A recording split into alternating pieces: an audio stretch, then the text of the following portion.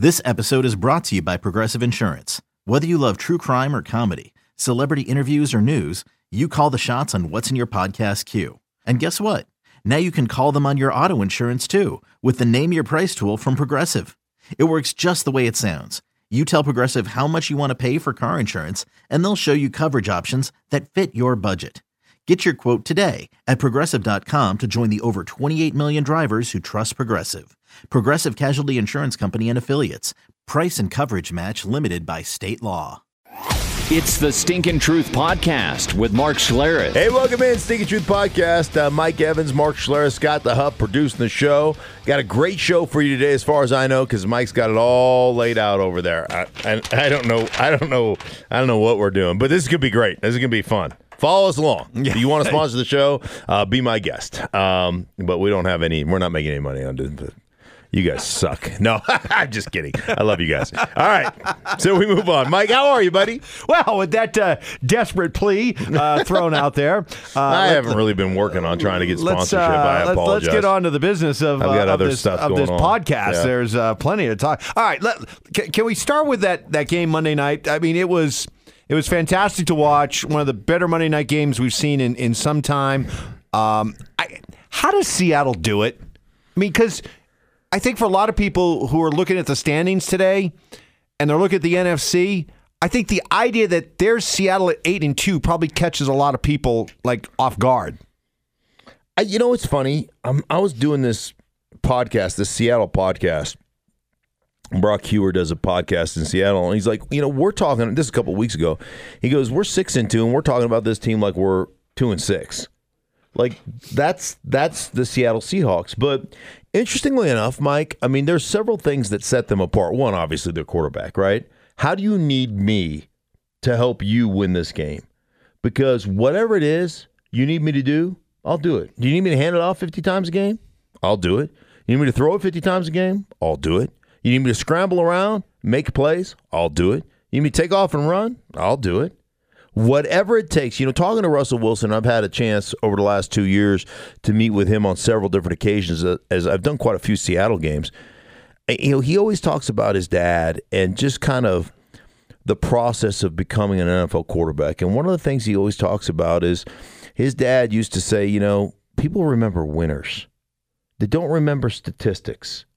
They remember winners. And Russell loves Derek Jeter. And he's like, one of the things about Derek Jeter is he's just a winner. People love that. And he goes, so I'm concerned with winning. That's what I'm concerned with. I'm not concerned with MVP stats. I'm not. He truly, when you sit down and talk to him, man, he's a very thoughtful kid, and he's an exceptional winner. And that's what he does. And I think, from the standpoint of, there's some guys that want to win in this league, but they want to win as long as they have statistics. And I just don't really think he gives a shit. He gives zero shits about the stats at the end of the day. What he cares about is, did we get a win or did we get a loss? And it's interesting because, Pete Carroll has this philosophical approach. The year they won the Super Bowl, Pete told me they had 9 games that came down to overtime or the final drive. They were all close one-score games, right? They all came down to kind of the final drive. Maybe 9 wins in that Super Bowl win, 2013. You can look it up, but it was something of that nature that he referred to. He said, I put a clip of all those 9 games together and showed our team. And he said, here's the deal. You don't learn anything about yourself in blowout wins. Blowout wins don't mean anything to me. To win in the tough games, it's one of the close games. It's like winning is infectious, so is losing. Learning how to win, learning how to compete, learning not to step up your game in those tough situations, but just to play your game in those tough situations, not to fold, not to, get over anxious, not trying to do more than your job in those tough kind of critical situations. And that's what sets the Seattle Seahawks apart. And, you can sit there and say, hey, statistically this and statistically that. And, and you can make all kinds of arguments for guys when it comes to MVP voting and all that kind of stuff. But the bottom line is, Where are the Seattle Seahawks as a football team without Russell Wilson playing quarterback? Where are they? What are they? I mean, when you think about most valuable player, it's not the most valuable statistician.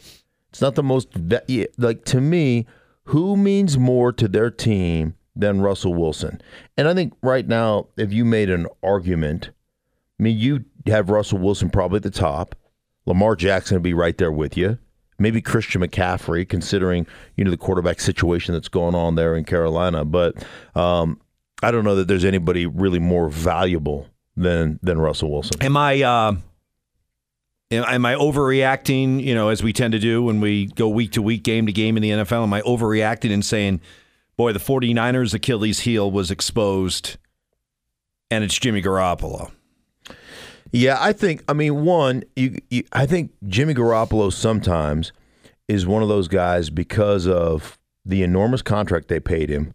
You have to understand that Jimmy Garoppolo still has less starts than Baker Mayfield, which is legitimately hard to believe. He just started he's basically only at around 20 starts, like isn't 17 or something like that. Yeah, so I think there's still some learning curve there. But here's the deal.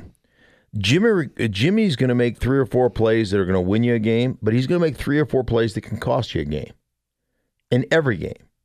And the point being is that when the Niners run the ball exceptionally well and set up their play action, they're going to win games.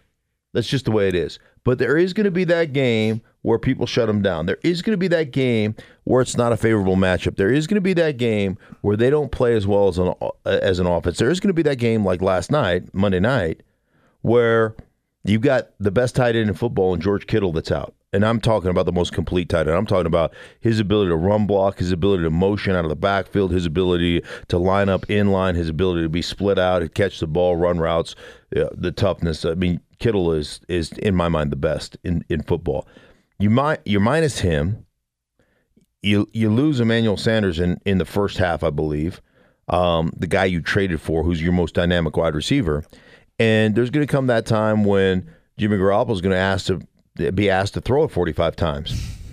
And do those mistakes that he consistently makes when he's thrown it 28 times, do those mistakes multiply and cost them a football game? And they still had a chance to win. They missed like a 47-yard field goal in overtime to win that game. So, you still could have easily won that game. But the bottom line is, Jimmy Garoppolo is going to have to play cleaner football. For them to win a world championship, they've got to be exceptional in doing what they do. Their defense and Robert Saleh, I think that guy's going to be a head coach pretty soon. But, their defense is exceptional. They've built a great defense. They've got a great system. He's a believer in keep it simple, stupid. They've got great players. They've done a really good job of building that football team. But there's going to come a time when Jimmy Garoppolo's got to play clean and win you a game. And last night he had a chance to do that, and that wasn't, it just wasn't. He completed about 50% of his passes. It just wasn't good enough last night from him. When the game was over and they showed the updated standings, obviously I knew, but it's still seeing it on the screen kind of was like, whoa. It's almost like a little bit of a slap in the face. It kind of caught me off guard seeing Seattle 8-2, San Francisco 8-1, and then the Rams at 5-4. Mm-hmm. It's like, wow, what's wrong with the Rams?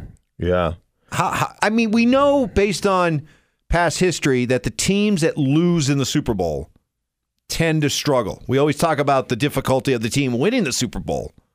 If there's a hangover, it tends to be for the team that loses the Super Bowl. Right. But still, it's kind of shocking to see where the Rams are at. The Rams were, under Sean McVay in their first couple of years, they were a smash-mouth football team that was disguised as a spread football team. That's what they were. And, they did it all out of 11 personnel, but, man, they just bludgeoned you. They bludgeoned you. I had one coach tell me that, hey, we know the Rams better than they know themselves. And it's really interesting what happened. It's so funny, Mike. You think we got to spend money on this corner, and we got to spend money on, this wide receiver, and we got to spend money on this running back, and we got to spend money on this quarterback, and we got to spend money, on the periphery, the quote-unquote skilled players, right? And what we'll do is we'll scrimp over here and we'll save some money. We don't want to pay Roger Saffold, who's, had some injury issues, but is one of the best guards in football. We don't want to pay him. So we'll let him go, and we'll make do because we're really good, and we're dynamic, and we got a young quarterback, and we've got a running game, and we've got some young receivers, and we're getting Cooper Kupp back, and he's a big key to our offense. And, we're going to be fine. And, hey, our starting center in John Sullivan retires, but we'll be okay. We got a young kid that we like, and we know he hasn't played. And it's amazing just from a continuity standpoint. 2 players on their offensive line were exchanged, right? 2 guys left, 2/5 of your offensive line gone. And then you start thinking about John Sullivan, who's played forever in this league, and a guy that helped designate protection and change protection and put them in the right, format and took that pressure off their quarterback. Now all of a sudden, that's one more thing their quarterback has to be. Not that he wasn't in tune with it, but it's nice, it's nice when you walk up the line of scrimmage and everybody's on the same page. And you all see the same thing. You say, hey, man, no, 54, let's go to 56. Let's go 56 is the mic. Let's change it, that makes sense. Mm-hmm. And it's not that the quarterback doesn't know. It's just one more thing on his plate that now he has to be in charge of, right? And when you're a young quarterback, there's a lot of shit on that plate, right?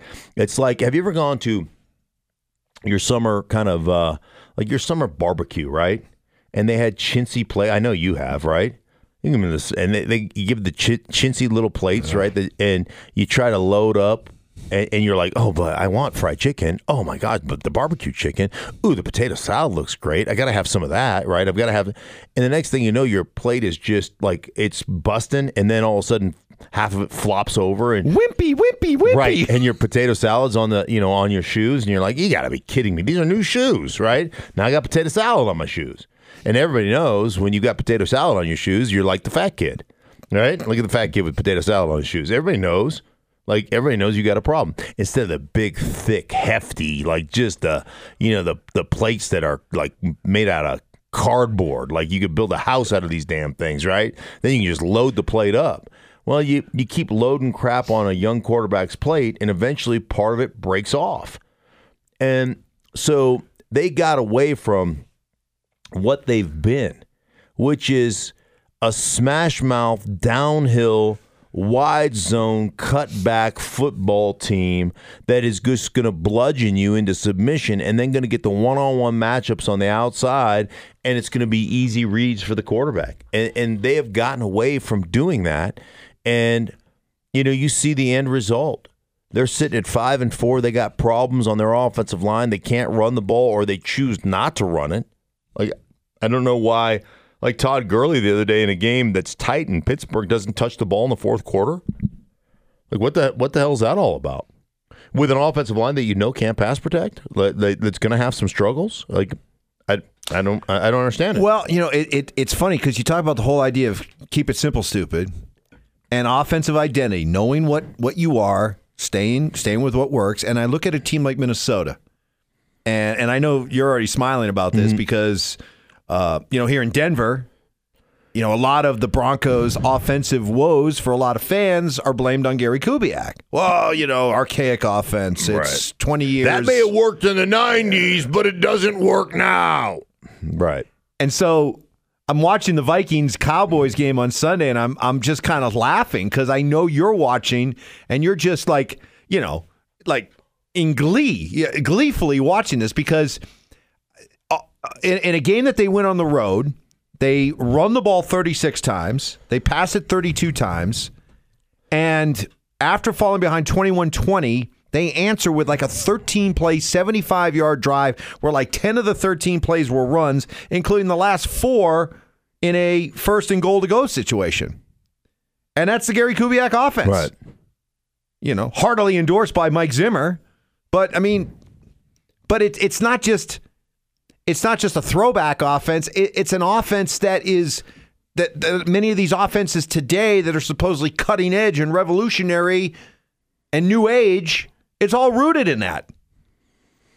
It's the nuanced part of the offense that, that quote unquote sets you apart. But let me just tell you, and I'm a believer, but let me just tell you, running the ball, dictating in run situations, physically engulfing people, imposing your will, that will never go in and out of style.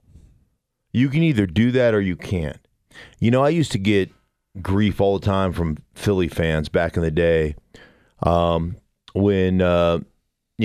Chip Kelly ran the show or whatever, and you had a guy like Shady McCoy who led the league in rushing, and the Philadelphia Eagles were, one of the top 2 or 3 teams in running the football, averaging 130 yards a game or whatever it was. And I'd get on TV and go, well, they don't know how to run the ball. And people, are you kidding me? They're number 1 in the league in running the ball, right? And I'm like, yeah, on 3rd and 6, you pop a 40-yard drive or 40-yard, draw because Shady McCoy makes 4 people miss. That's not knowing how to run the ball. Knowing how to run the ball is when you have 1st and goal from the 5-yard line, you run it 4 freaking times, and on 4th and 1, you shove it down somebody's gullet. That's going, hey, we're going to run this regardless. We're going to run it. We know we're going to run it. Show me a team in the red zone that can say, because, I always find this fascinating. When you're talking about red zone football, okay, you're talking about the passing game in the red zone. You got to kind of attack the seams, or you got to attack the fade on the outside. Here's the deal. Red zone football, you can spread people east and west. You can't spread them north and south in the passing game. You can't layer. It's really hard to layer routes because a guy can be sitting at 5 yards depth and he can take a step and a half and he's at the back of the end zone defending a pass. So there's so much less room from a north and south perspective that you have to spread people east and west. So I always find this fascinating. When coordinators or head coaches feed you as fans a line of bullshit, and the line of bullshit is, oh, well, they had an 8-man box, and we're just not going to bang our heads against the wall. We're going to throw it. I mean, how many times have you heard that bullshit? How many times? Can't run against a loaded box. Oh, can't run against a loaded box. I mean, it doesn't make sense, right? But when you get into the red zone, you know what you're facing 100% of the time? A loaded box. The safeties are playing with their heels at about 7 yards depth. So you're always running against a loaded box. So you damn well better learn how to run against a loaded box. You better understand it. And you better have a plan to do it. And when somebody loads the box, you can't just go, oh, we're going to throw it every time. No. You know what you got to say? Go ahead and load the box. I'm still going to shove it down your fucking throat. Now what? Excuse my French. Like, you've got to be able to do that. You have to. And Gary Kubiak and the Minnesota Vikings can do it. And, oh, by the way, you want to talk about, ghosts, right? We had the Sam Darnold, I'm seeing ghosts. Well, how about Kirk Cousins? Here's a guy, can't win in prime time, can't win against a team with a winning record, can't this, can't that, can't this. Goes to Dallas on a Sunday night, the only game in town, right? It's the only game on TV. Everybody and their brother's uncles watching it. Al and Chris Collinsworth are doing it, right? 23 of 32, 71.9% completion percentage, 220 yards, 2 TDs, no picks, sacked 1 time. Against one of the best pass rushing units in all of football. Oh, you think that coach understands? Hey, Dalvin Cook, 26 attempts, 97 yards, only averaged 3.7 yards a carry. Most coaches in the league will say, hey, we're not averaging 4.5 yards a carry, man. We got to stop running the ball. We can't get that done. No. We understand. Like, great pass protection teams are great pass protection teams because their coaches understand plays and play sequencing and how to take pressure off their quarterback. All right, so what's old is still new in regards to Gary Kubiak and what the Vikings are doing and other teams are doing. Mm-hmm. But what's new is new and continues to be effective, and that's Baltimore. Ooh. And you coined the phrase. Well, they coined the phrase. You shared it with everybody. Right. Revolution Baltimore. The revolution continues, and it shows no signs of slowing down. How about John Harbaugh? There was conversations about John Harbaugh getting fired last year. Oh, real? Very real. Real conversations. Very real. Did you see what John Harbaugh said to his quarterback on the sideline? That was cool. I mean, you want to talk about... Well, what did he say? He said... Okay, so I'll just give you part of the quote here, okay? Because I have it somewhere. So if you just bear with me, go ahead and bear. It was basically something along the lines of, hey, just 20 years from now, millions of kids are going to be wearing 8 jerseys because of you. Right. He says, hold on. This is fun. People love this. Okay. All right. This is work getting done. Head coach John Harbaugh talks to Lamar Jackson about his leadership. He says, you've changed the game. You know how many kids in this country are going to be wearing number 8 jerseys and playing quarterback for the next 20 years? You've done that. These guys respond, and I'm paraphrasing now, to your leadership. They love you. You're smart. You like there's a reason that John Harbaugh wouldn't last 2 minutes on the open market because his players will play for him. And you think about 31 other teams looked at Lamar Jackson and said, no, ain't going to make it. And I was a skeptic, Mike. I'm a skeptic, right? Like, oh, come on, it's not traditional. It's not the way things are done.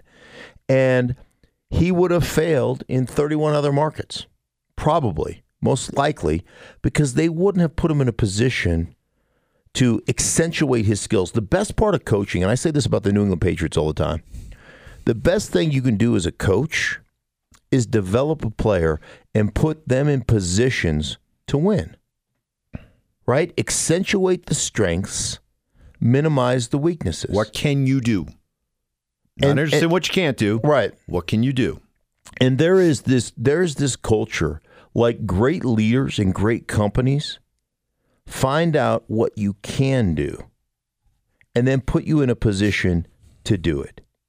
You know, it's funny. I was talking to my father about this. Now, my dad, Herb, Poolside has had a State Farm insurance company. He's one of the biggest State Farm agents in all the West Coast, in Anchorage, Alaska, 54 years. 54 years been an agent. He's 80 years old, goes to work every day. He's in the office every single day. Every person on his staff was fired from somebody else's staff because there was something that they didn't do well. So he's like, I have one person on my staff that is horrible when it comes to cold calling new business. Horrible. Just gets anxious, can't speak, is just horrible. And that particular person was fired because they couldn't cold call. That wasn't their skill set. But he said, that particular person is my number one salesperson when it comes to reviewing accounts and saying, hey, man, you're lacking in this form of insurance. Like, you need an umbrella policy. You need this. You need to add this. This may be something you want to think about. We can combine these 3 things, save you some money, right? Phenomenal. The best we have in our office at that. Just can't make the cold calls. So you know what? I don't ask that particular person to make cold calls. I let them generate more business with the existing accounts. They don't have a problem calling people that are already doing business with us. And I let somebody else in the office solicit new business. That's just being a smart leader. That's being a smart business person. And the great coaches have an ability to look at what your skill set is and say, hey, you know, I know you can't do X, Y, or Z, but you know what? You're really good at A, B, and C. And so I'm just going to put you in position to do A, B, and C for us. And we're going to win a lot of games because of that. John Harbaugh saw an opportunity to put the league on its ear. And John told me, he said, listen, a new passing concept has not come out in this league in the last decade and a half. Just hasn't. He goes, but we're putting together an offense that nobody's ever seen in this league. And every week we've got new concepts that they have to defend that they've never seen. They've never seen them. He goes, we have concepts that we haven't unleashed for week 16, week 17 playoffs. Things that we're holding back on, that we've worked on, that we've drilled, that we've run, that nobody's ever seen before. that we're just waiting. And every week we'll add a wrinkle, and every week we'll add something. But like the bottom line is, we're creating a situation that you've never had an opportunity to defend it. And oh, by the way, in a league now where you can't put on pads and you can't practice and you can't work on that stuff, how are you supposed to work on defending that offense? How are you supposed to work on defending a guy that's as dynamic athletically as Lamar? You can't. And to his credit, he's become a much better passer. But again, Greg Roman has put him in positions to succeed as a passer. He's not asking him to do a bunch of things that he can't do. So that part of it, you want to talk about football and brilliance, which I always say are mutually exclusive events. That part is brilliant. Understanding what your guys' strengths are and leaning on those. Well, finish with this. Is John Gruden showing his brilliance? Can the Oakland Raiders win this division? How about it? I mean, they're a playoff team right now. They're 5-4. They're sitting at 5-4. As you've so astutely pointed out over the years to me on our own radio program, tied in the loss column with Kansas City Chiefs, who are 6-4. It's the all-important loss column. Right, the all-important loss column. That's all that matters. Yeah. I'm telling yeah, they can. And think about their matchup with Kansas. Have they played Kansas City yet? I don't even know what I don't know. I think they did. You're right. I did that. I remember watching that game. Remember Kansas City had like 4 40-yard touchdowns in the second quarter, and they ended up losing the game like some 28-20 or 28-16 or something like that. But I remember the second quarter, there was a 28-point explosion in the second quarter. But yes, you are correct. They did play them once in Kansas City, as I recall. So it was like week 2, Mike. Are you efforting that? Are you looking at that? No. Oh, you're just looking at your phone? Just looking at other stuff. You just were bored with what I was talking about, so you're just looking at your phone. It's like you're like my daughter sitting at. I was like, how am I going to gracefully end this? Yeah, you're like my daughter sitting at the. You know what I love to ask my daughter? You want to put this in your repertoire for your own kids, right? So my youngest daughter will be sitting at dinner or whatever, right? And she's looking at her phone, like Instagram, right?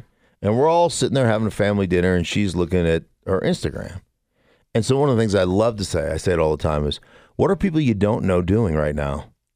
As opposed to connecting with the people that you do know at this dinner table, right? What are the people you don't know doing right now? Because that's really important, right?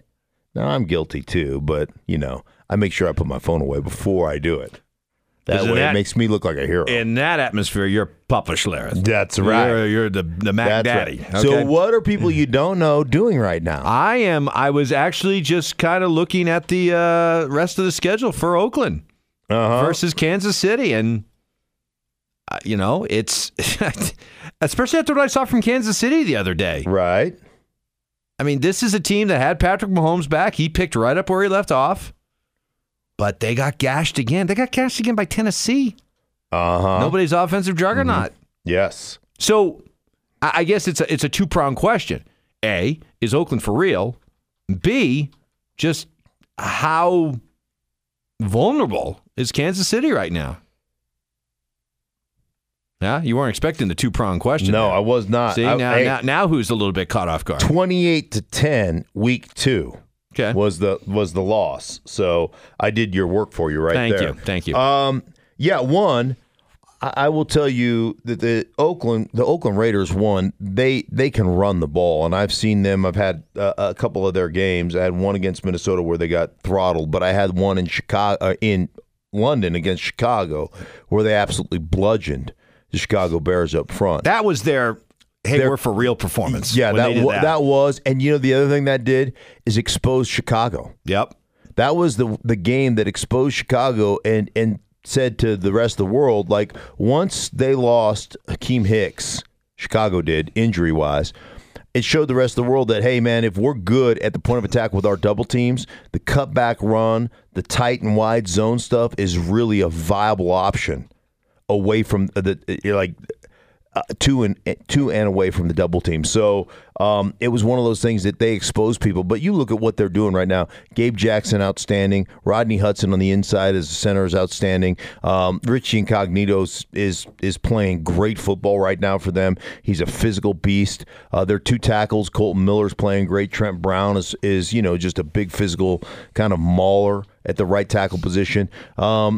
Can they go to Kansas? Well, they already played. I think they played in Kansas City. They played at home. They played Kansas. Home. Their upcoming schedule: home against Cincinnati, at the Jets. Then at Kansas City. Yeah. Home against Tennessee. Home against Jacksonville, and then they finish up at the Chargers, and then here in Denver. They can win. They can win this division. They could win this division. They could definitely win this division. Because the one thing about Kansas City, I mean, look at what Mahomes did. He threw for 400 some odd yards, didn't he, and 4 touchdowns, and still lost a game. Like, one thing about Kansas City, when you watch them play, Mike, I don't know that there's anybody that has more 40-plus yard touchdowns than the Kansas City Chiefs. They don't take time. You hear that?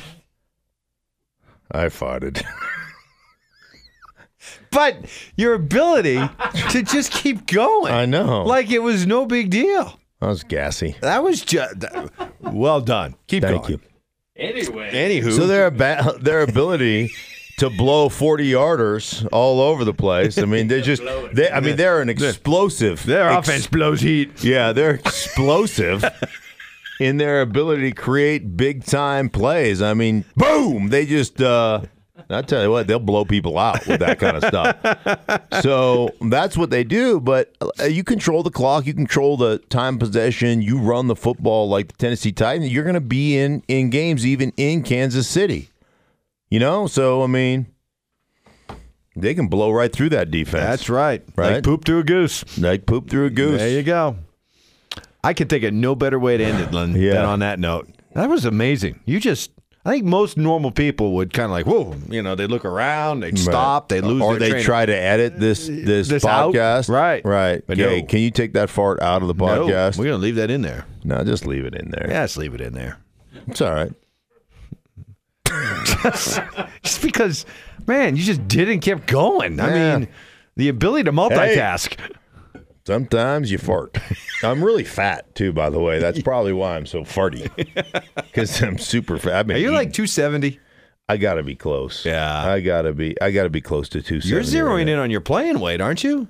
I'm only, I'm 50. If I'm 270, 15? I'm 15 pounds away from strapping it up. Let's go. If I could get a knee replacement, back replacement, shoulder, elbow replacement. You could play. I could play. Yeah. Dispense some justice. There's no question about it. I guarantee you I'm strong as anybody playing right now. Country strong? Well, maybe. Yeah, no, I am. I'm ridiculously strong. Now that I think about and it. Humble. And super humble. And humble. And humble. Super humble. Wouldn't you love to be part of a podcast that expresses this kind of humility every week? Yeah. Join us. Will you? You know what? The Stinking Truth Podcast brought to you by GasX. That's for free. That's for free. That's for The free, next one will cost GasX you. people. Why do they call you? Why do they call you Stink? I don't know, because I crap my pants during the podcast. Hey, for everybody involved in the Stinking Truth Podcast, for Mike, myself, for Scott, stay classy.